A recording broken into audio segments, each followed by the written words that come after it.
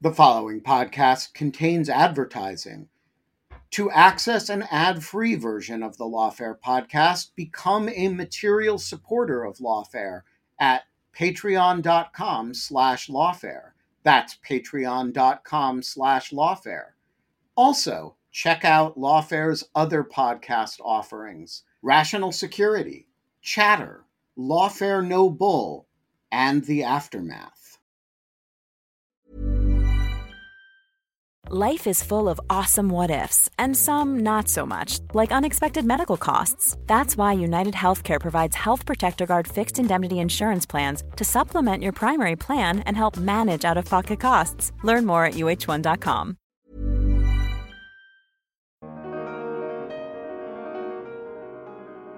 Ever since the advent of the draft in the early 1970s, most Americans, particularly those who vote, and particularly the American bourgeoisie, are just not affected by America's wars. So the United States could go around the world destroying other people's countries, and it doesn't really redound to negative consequences here. So, yeah, I don't think the consensus is fracturing. You do get, recently, you've seen the rise of this so-called Restraint school, but that, from my perspective, was mostly related to the Middle East, that there was a broad consensus that the United States was wasting resources and political capital and lives and treasure in the Middle East. But there's a lot of disagreement within the so-called restraint camp about what the United States should do vis-a-vis China, with essentially realists thinking that, like John Mersheimer, thinking that the United States should confront China, and more anti-imperialists, whether of the left, the social democratic left, or the libertarian right, basically thinking, as I do, that the United States really can't remain hegemonic in East Asia, and that should be facilitating some form of a security transition. But that's still very minor in the halls of power, especially, and that the Biden administration is just more of the same, just like Trump was, just like Obama was, just like Bush was, just like Clinton was,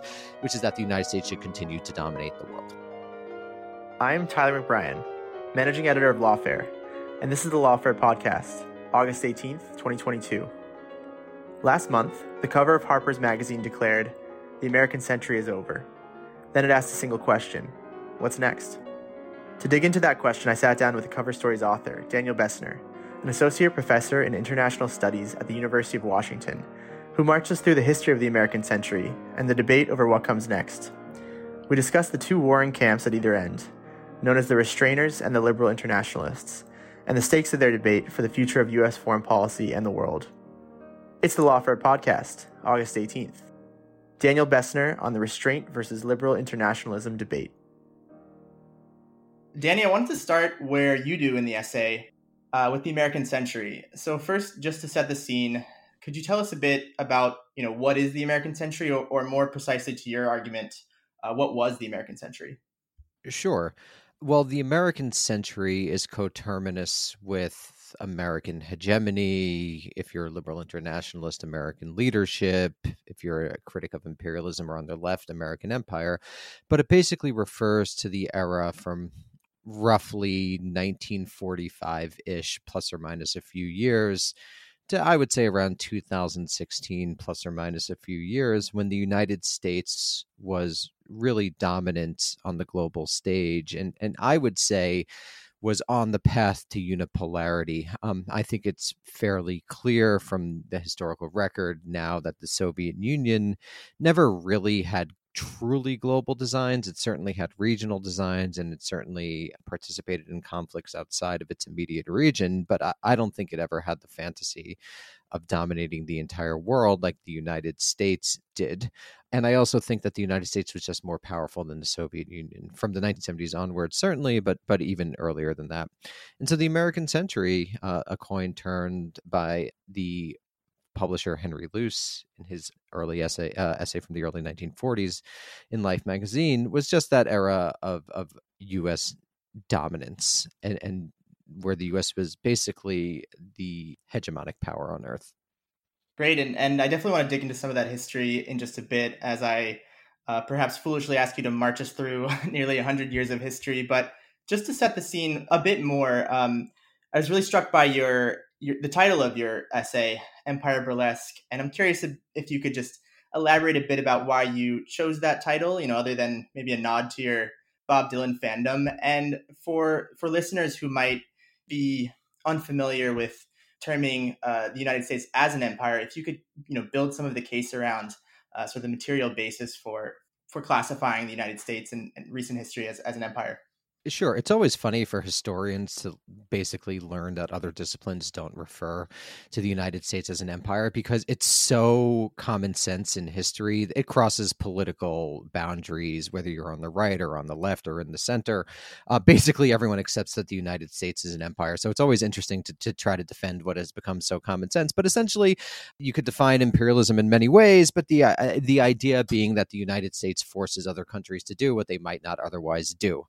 There are various ways one does that through literal, invading and overturning the government of Iraq, participating in the overthrow of Gaddafi in Libya, the Taliban in Afghanistan. But there's also, indirect imperialism through economic means. Some argue that's just a form of direct imperialism, but you could think about dollar diplomacy or other forms of economic coercion. You could think about sanctions as a form of economic imperialism. There's cultural imperialism, Americanization, Coca-Colanization, whatever you want to refer to it. So there's various means through which the United States exerts imperial prerogatives abroad. Then there's also the material sources of that imperial structure, the 750 military bases that the nation currently maintains. There were more of those in the past, the enormous spending on the defense budget, the fact that the United States violates sovereignties of other countries whenever it wants to. And it's always kind of amusing to me when people define that as not imperialism. What is it? Leadership? Okay. Who's leading? I guess you could define it as hegemony. And there have been, I think, debates within the political science profession about hegemony versus imperialism. But to me, those are ultimately like as the definition of academic, as it were. So yeah, the United States is an empire. And if people want to, read a bit more about why historians conceive of it like that, the classic books are probably William Appleman Williams' The Tragedy of American Diplomacy, a more recent book, Paul Chamberlain's The Cold War's Killing Fields. There's also a famous edited collection by, I believe, Amy Kaplan and Donald Pease titled Cultures of Imperialism or Cultures of American Imperialism that you could work through if you want to just get like the nitty-gritty historical details. Yeah, the volume is titled Cultures of United States Imperialism. So yeah, this is not an especially controversial take within historians who study this. And in fact, and I abide by this position, I would say the United States is an empire from its very beginning. Expansion westward is an imperial behavior, conquering native tribes in violation of various treaties the United States had made. You get the War of 1898 and the literal conquest of the Philippines, Puerto Rico, and Guam. The United States, of course, today still maintains access and control over 5 populated territories. So there is literal territorial imperialism. But the entire history of this country is one of imperialism, first continental, then throughout the Western Hemisphere, and then ultimately global. Great. And I'd also want to plug Daniel Immerwahr's How to Hide an Empire, with especially the territorial claims you mentioned with his term of pointillist empire, which we can get into. But I want to go back to Henry Luce's article. What was the claim he was making, or what was he advocating for? And then what was the trajectory of post-war foreign policy in the U.S.? Again, I realize I'm asking you to sum up quite a lot, so I'll forgive you for some omissions, but broadly the trajectory, after the war and after the American century was coined. Sure. Well, to just put it simply, Luce said the United States should dominate the world, and that there was an almost religious mission behind this, which is something that the nation has in its founding DNA, this sort of religious / imperial prerogative. Post 1945 history. So the good case, the people who would be in favor of the American empire or quote unquote leadership, what have you, would say that the United States ended major wars, particularly in Central and Western Europe, that it fostered economic gains, particularly in countries that it was connected to in Western Europe and East Asia, and that it basically fostered an unprecedented era of peace and prosperity. I think even from the positive case, if you look back on it, the fact that this empire was organized around consumption, which had incredibly negative climate effects, it puts kind of a dark tinge on the entire thing, even from the positive perspective. But let's leave that aside for now, because you could say that people couldn't have imagined that the American populace consuming an enormous amount would ultimately destroy the climate. I'm a bit skeptical of that claim, but let's just grant it for now. And then you have sort of the more negative case, which is that the United States did an incredible number of interventions after 1945, Iran, Guatemala, Chile, Congo. Lebanon, Iraq twice, Afghanistan, Libya, etc., Syria. Today, one could say Ukraine, depending on how one feels about that, and that these actions, as someone like the political scientist Lindsay O'Rourke has demonstrated, had incredibly deleterious consequences. For example, more mass killings, more democratic quote unquote backsliding afterward, the fact that the United States allied itself with countries like Saudi Arabia, which are incredibly autocratic, Egypt at various times. And so there's that negative take on the American empire. And that's just in addition to the wars that most people know, like Korea and Vietnam. So those are kind of the two cases that one could make, the positive and the negative. I mean, the way that I view it is that the American empire was pretty good if you were living in the metropoles or the center, to put it in Emanuel Wallerstein's terms, and it was much less good if you were living in what was called the developing world or the third world, and what is today generally called the global south. It was much worse to be part of this global system dominated by the United States. And my general perspective is that people who really support the empire today pretty much center Europe, and people who don't center other countries. And you could even just take the last 20 plus years, and I think the Cost of War project at Brown University, a great resource, has demonstrated something along the lines of, 39 million people were displaced as a result of post 2001 wars, et cetera, et cetera. Yeah, I think it's a much easier case to make that the American century was destructive to people living outside the metropole. But one thing that I found interesting in your piece was that you also reevaluate the track record for Americans living within the metropole. And I think the answer to this will start to get at the question of when and why the American century began to wane. So if you could talk about also that kind of paragraph you talked about, how you reevaluated the benefits of empire even for Americans. Sure. And I just want to correct myself. The Cost of War project said that there were 38 million displaced, 929,000 people killed as a result of violence in Afghanistan, Pakistan, Iraq, Syria, and Yemen. And it cost $8 trillion. So just to put a number on that. Now, in terms of your question, so what happens after 1945 is that American capitalism becomes centered around the person of the consumer. We have a consumer capitalism where to be an American is to consume. And I think that you see this in various ways. For example, during COVID, the demand that consumption continue, the fact that after 2001, Bush said the most patriotic thing you could do as consumer, or just, bubbling moments where you could see how capitalism has really become consumer-based. So what happens after 1945 is that Americans just consume like no other people in history. Today, I forget the exact numbers, but Americans consume an enormous amount of global plastics, of global energy, of global raw materials, and things along those lines. And so from just a long-term perspective, I think you could say that focusing on consumption has negative consequences. The most obvious one is climate. But I think it also had deleterious consequences in terms of community formation, what people did with their free time, the fraying of social bonds, and things along those lines. Although one might differ according to how one views the latter, I think it's pretty clear that it's bad in terms of climate. But you could also say that the quote unquote American century really only lasted for the populace from roughly 1945 to, let's say, 1975, and it's coterminous with the high point of the New Deal order, where the American state effectively provided forms of social welfare and benefits to its citizenry, benefits that begin to be attenuated in the mid-1970s as the United States goes off the gold standard, as the Bretton Woods system begins to transform into something that's called neoliberalism. And you get a much more individualized economic system. You get the reduction of welfare benefits. You get the deregulation of the economy. You get the explosion of credit.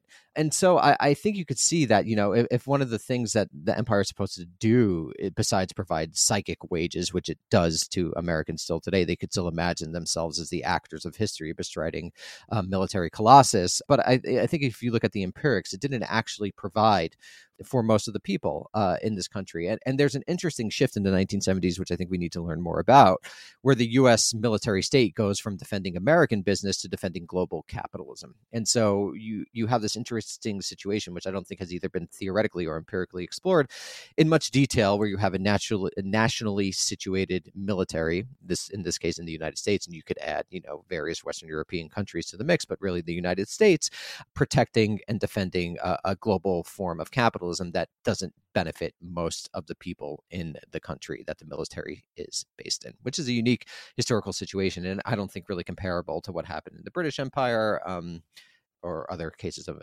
empires throughout history. It's that time of the year. Your vacation is coming up. You can already hear the beach waves, feel the warm breeze, relax, and think about work. You really, really want it all to work out while you're away.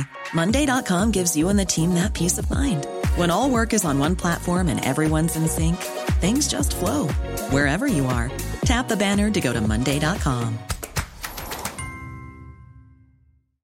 Here's a cool fact. A crocodile can't stick out its tongue. Another cool fact, you can get short-term health insurance for a month or just under a year in some states. United Healthcare short-term insurance plans are designed for people who are between jobs, coming off their parents' plan, or turning a side hustle into a full-time gig. Underwritten by Golden Rule Insurance Company, they offer flexible, budget-friendly coverage with access to a nationwide network of doctors and hospitals. Get more cool facts about United Healthcare short-term plans at uh1.com. Hey, Lawfare listeners, Ben Wittes here. Want to tell you about the first time I got a report from the folks at Delete Me. It was shortly after I started using the service back in 2022, and they sent me their first privacy report. I have since gotten 8 others, and it contained some shocking information. They had removed my data from 56 separate data brokers, that this had included 133 separate records, including 621 individual pieces of personal information. The data broker with the most information about me was a company I'd never heard of called People by Name. And here's the thing. Since then, every couple of months, I've gotten another privacy report from Delete Me, and it always contains more information that they have removed from the data brokers about me. In the second report, they informed me they had removed my stuff from 41 data brokers, and that the one with the most information about me was called HLEC. I have no idea what HLEC is. So the other day, I got my latest report, and it includes 15 more data brokers with my personal information, 113 pieces of personally identifiable information. Big culprit this time is something called My Life. Well, I want to tell you that they don't have My Life anymore. And that is why I recommend Delete Me. As this little anecdote shows, there's a lot of my data out there, and these companies keep acquiring it and making it available to anybody who can pay. And I have slept a little bit more easily ever since I found a solution to this problem. And I want to stress, as I do every time, that I started using this before Delete Me started advertising with Lawfare. Delete Me finds and removes any personal information you don't want online, and it makes sure it stays off. And that's the point of this little story, that, you know, they keep coming back. You can get it removed once, but they'll put it back, and then Delete Me comes and takes it off again. It's a subscription service that removes your personal information from the largest people search databases on the web, and in the process helps prevent potential identity theft, doxing, and phishing scams. Delete Me sends you regular personalized privacy reports, just like the ones I've been describing, showing what info they found where they found it, and what they removed. And critically, as this story reflects, it isn't just a one-time service. It's always working for you, constantly monitoring and removing the personal information you don't want on the internet. It does all the hard work of wiping you and your family's personal information off the web. Data brokers hate Delete Me, which is why I like it. Your profile is no longer theirs to sell. So take control of your data and keep your private life private by signing up for Delete Me, now at a special discount for our listeners.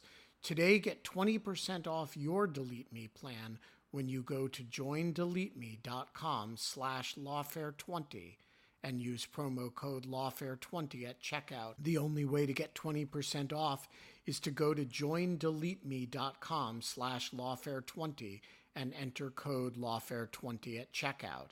That's joindeleteme.com/lawfare20, code lawfare20.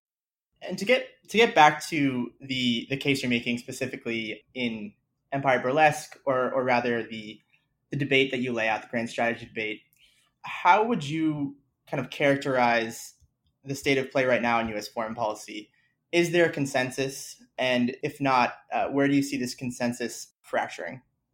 There's absolutely consensus, and the consensus is broadly liberal internationalist, and it has been since roughly Woodrow Wilson, and especially since people like Henry Wallace and Robert Taft were basically considered politically persona non grata after World War II.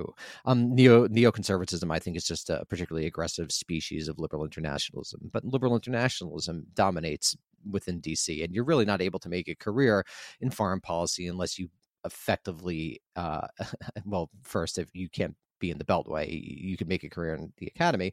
But to make a career in the Beltway, I think you really have to abide by the liberal internationalist position that the United States has the right and duty to dominate the world, and that U.S. domination is ultimately for the good not only of people in this country, but for all of humanity. And I don't see that consensus really fracturing.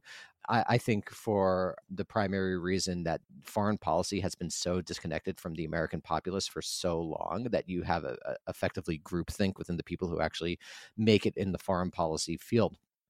And that they're effectively all liberal internationalists. Not only that, most Americans, the ordinary people, quote unquote, the public, the demos, effectively think that it is their right and duty for their country to dominate the world. So no, I don't think this consensus is fracturing.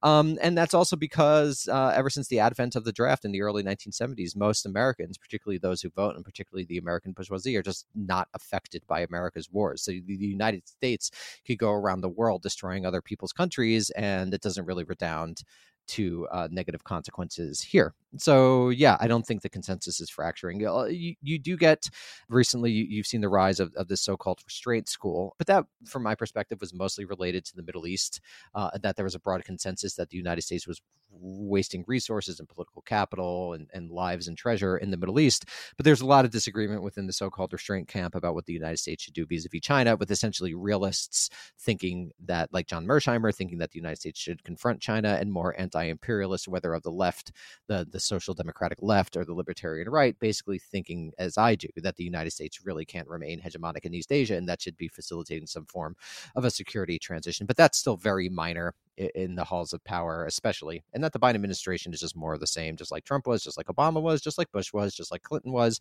which is that the United States should continue to dominate the world. So, despite this consensus, which you see still among the foreign policy establishment and among foreign policy elites, nonetheless, as you hinted at, there's this restraint coalition or movement that is perhaps ascendant. I think, there's a wide debate on how ascendant they are or how far-reaching they are. I think you mentioned in the past that they're punching above their weight in many ways, but still fairly marginal.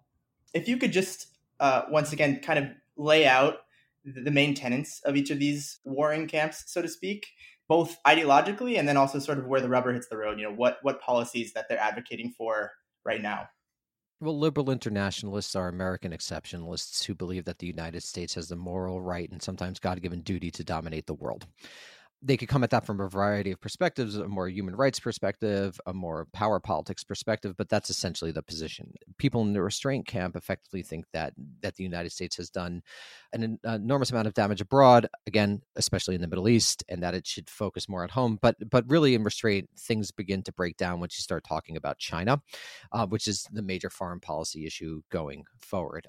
So when the rubber hits the ground, I think you would say restrainers basically want the United States out of the Middle East, and then some want the United States in East Asia forever, and some don't want the United States in East Asia forever. And liberal internationalists, broadly speaking, probably also want to reduce, they do, not probably, they do want to reduce the U.S. presence in the Middle East, but still maintain that the United States should dominate the world. And those are the basic policies. But when it comes to specific issues like Ukraine, I think you see, broadly speaking, a generational divide with older people who were raised in the era of the Cold War, many times grandparents, their parents were veterans of World War II, really believing in the American exceptionalist argument that the United States should defend democracy and human rights abroad. And people like myself, millennials and younger, whose entire experience with the American military state has been Afghanistan, Iraq, Libya, Syria, the doxology being much more skeptical about American power and the ability to do things like send weapons without incurring negative consequences in the medium and long terms. To say nothing about how sending weapons reifies and reaffirms the American military-industrial complex, which I think is not a good thing. You were getting at some of the arguments against liberal internationalists a moment ago, and I think you do this well in your piece with your reappraisal of the American century, both at home and abroad. But how do you deal with some of these counterfactual arguments that liberal internationalists make, namely that a forward military presence deters more war than there already is, or getting again into some of the realists like John Mearsheimer that the nuclear umbrella deters nuclear war against non-nuclear states. How do you counter these counterfactuals, so to speak? I mean, they're based in theories about human nature, which I just fundamentally reject, which is that human beings have the natural tendency or will to a sort of Nietzschean understanding of human nature, that humans have an inherent will to dominate. So I just fundamentally don't agree with that. I think human nature is much more pliable. I don't think anyone could say, as the original realists did in the 30s, 40s, really in the 40s and the 50s, that they had determined what human nature was. So there's a philosophical disagreement ultimately. And then to get more empirical about it, you could be, what did the benefit? Was Europe really going to have another war after World War II? Did it really require United States domination? When you go into the archives, did it really look like the Soviet Union was intent on dominating Western Europe or Central Europe? Does it look like, when you look at the U.S. record, if the United States is really that interested in defending human rights and democracy abroad? I think the answers to those questions point to a world in which you could have the benefits that liberal internationalists say are traceable directly to the United States empire without actually having the United States empire. Again, this mostly works for the benefit to really occur in the metropole. And then when you look at the global south, it's not even a question. It's the United States is a rampaging animal in the global south and has been for a long time. I'm curious, why you wrote this article, and especially why you wrote it now. As I understand, you went on somewhat of a think tank tour, and I wanted to say you visited all the think tanks, so we didn't have to. So I'm curious, what you heard when you were making these visits, and then what drove you to write this article. Sure, I didn't visit any think tank. I just read what they wrote. I just read as much. I really tried to read everything. I might have missed something, but as much as possible of what the major think tanks in DC were saying about China, CFR, Brookings, etc. And so basically what I found is that, unsurprisingly, the think tanks within D.C. Are maintaining, or most of them, defense priorities, and the Quincy Institute representing the Restraint camp are different. But the think tanks in D.C. for, all of their new rhetoric basically just want the liberal internationalist thing to keep on going. They continue to want the United States to dominate the world. And I just think, regardless, I mean, I make the historical case against it. Which is ultimately a moral case. I make the philosophical case against it. I think these positions are based in a misunderstanding of human nature. I think they're based in a misunderstanding of the ability to manage the world. But I also just think materially, the material sources of American domination are no longer what they once were. So if you look at 1945, I have all the numbers in there. But basically, the United States was by far the dominant global power. You look at 1991, you could say the U.S. and its allies were also incredibly dominant. And I just don't think that world is going to continue on in the future. So it regardless of, you might disagree with my historical interpretation of the damage done by the U.S. empire. You might disagree with my philosophical interpretation. You might say, oh no, you human beings actually have a will to dominate now and forever, which I think is pretty naive, but whatever. But even if you look at the material sources of U.S. power, they're just not there any longer. You mentioned that there's still a pretty firm consensus around liberal internationalism. And you also cite in your article, I think, some statistics that would be troubling to a restrainer who wants the U.S. to embrace their view. This question might get into more, tactics and advocacy, but, what do you think the best way is to convince both the American public, leaders, policymakers to embrace more of a restraint paradigm? Well, I think we must reckon with the potential reality that might not be possible. I think there's a line in the Communist Manifesto where Marx says something along the lines of, either we'll get communism or you'll descend into the mutual ruin of the contending classes. It's something like that. It's translated differently at different moments. But, there's always that possibility for mutual ruin. And I think a lot of people are feeling today like we're in that world of mutual ruin because in 100 years, we may very well look back and say, yes, we were. But yeah, I mean, there's no easy answer. For one thing, people who were raised politically and intellectually in the era of the Cold War need to retire. We have a gerontocracy in this country. So people with new ideas have been kept effectively out of the system. People who have different historical experience that might be more germane to the problems of 2022 have been kept out of the system. So hopefully we'll see some sort of shift if that ever happens before there's total chaos. Another thing to do is to engage in a generational project of education. The problem, though, is that the anti-imperialists and the left in particular don't really have the money that the center and the right does. So I'm a little bit skeptical of that happening. But yeah, I don't think there's a clear answer about how to get this done. You could do a type of Leninist cadre strategy where you develop, a very hyper ambitious, hyper concentrated group of people who are really trying to, infiltrate, the long march through the institutions, and they'll be able to change U.S. foreign policy. But that's always a long shot.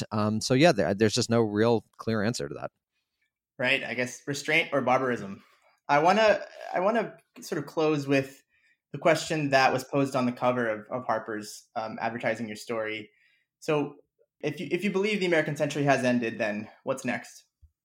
My guess is that the United States continues to stumble along until a country like China does something dramatic, maybe in relation to Taiwan, maybe in relation to elsewhere, and the United States effectively just retreats from the region because it's not going to fight World War III, I don't think, over Taiwan or an issue in the region. But yeah, I don't think there's not going to be any sort of wise planning effort for U.S. policymakers to engage in what I think they should be doing, which is, again, fostering security transition, so you don't just totally abandon allies and partners, refiguring what the United States spent its money on. I mean, what they just passed or about to pass an $850 billion military bill just keeps on getting more and more and more. So yeah, no, I'm pretty pessimistic about things actually changing. I think we're just going to see more of the same, even though that's bad for people in this country and people outside of this country as well. Great. Well, as we reach the end here, Danny, I wanted to give you space to add anything you wanted. Listen to my podcast, American Prestige. You heard it. Well, thank you so much for joining us and taking the time. Of course. Thank you for having me. The Lawfare podcast is produced in cooperation with the Brookings Institution. You can get ad-free versions of this and other Lawfare podcasts by becoming a Lawfare material supporter at patreon.com/lawfare. You'll also get access to special events and other content available only to our supporters. Please rate and review us wherever you get your podcasts. Look out for other podcasts, including Rational Security, Chatter, Allies, and The Aftermath. Check out our written work at lawfareblog.com, and while you're at it, grab some Lawfare swag at thelawfarestore.com. The podcast is edited by Jen Patya Howell, and your audio engineer this episode was Karis Schillen of Goat Rodeo. Our music is performed by Sophia Yan. As always, thanks for listening.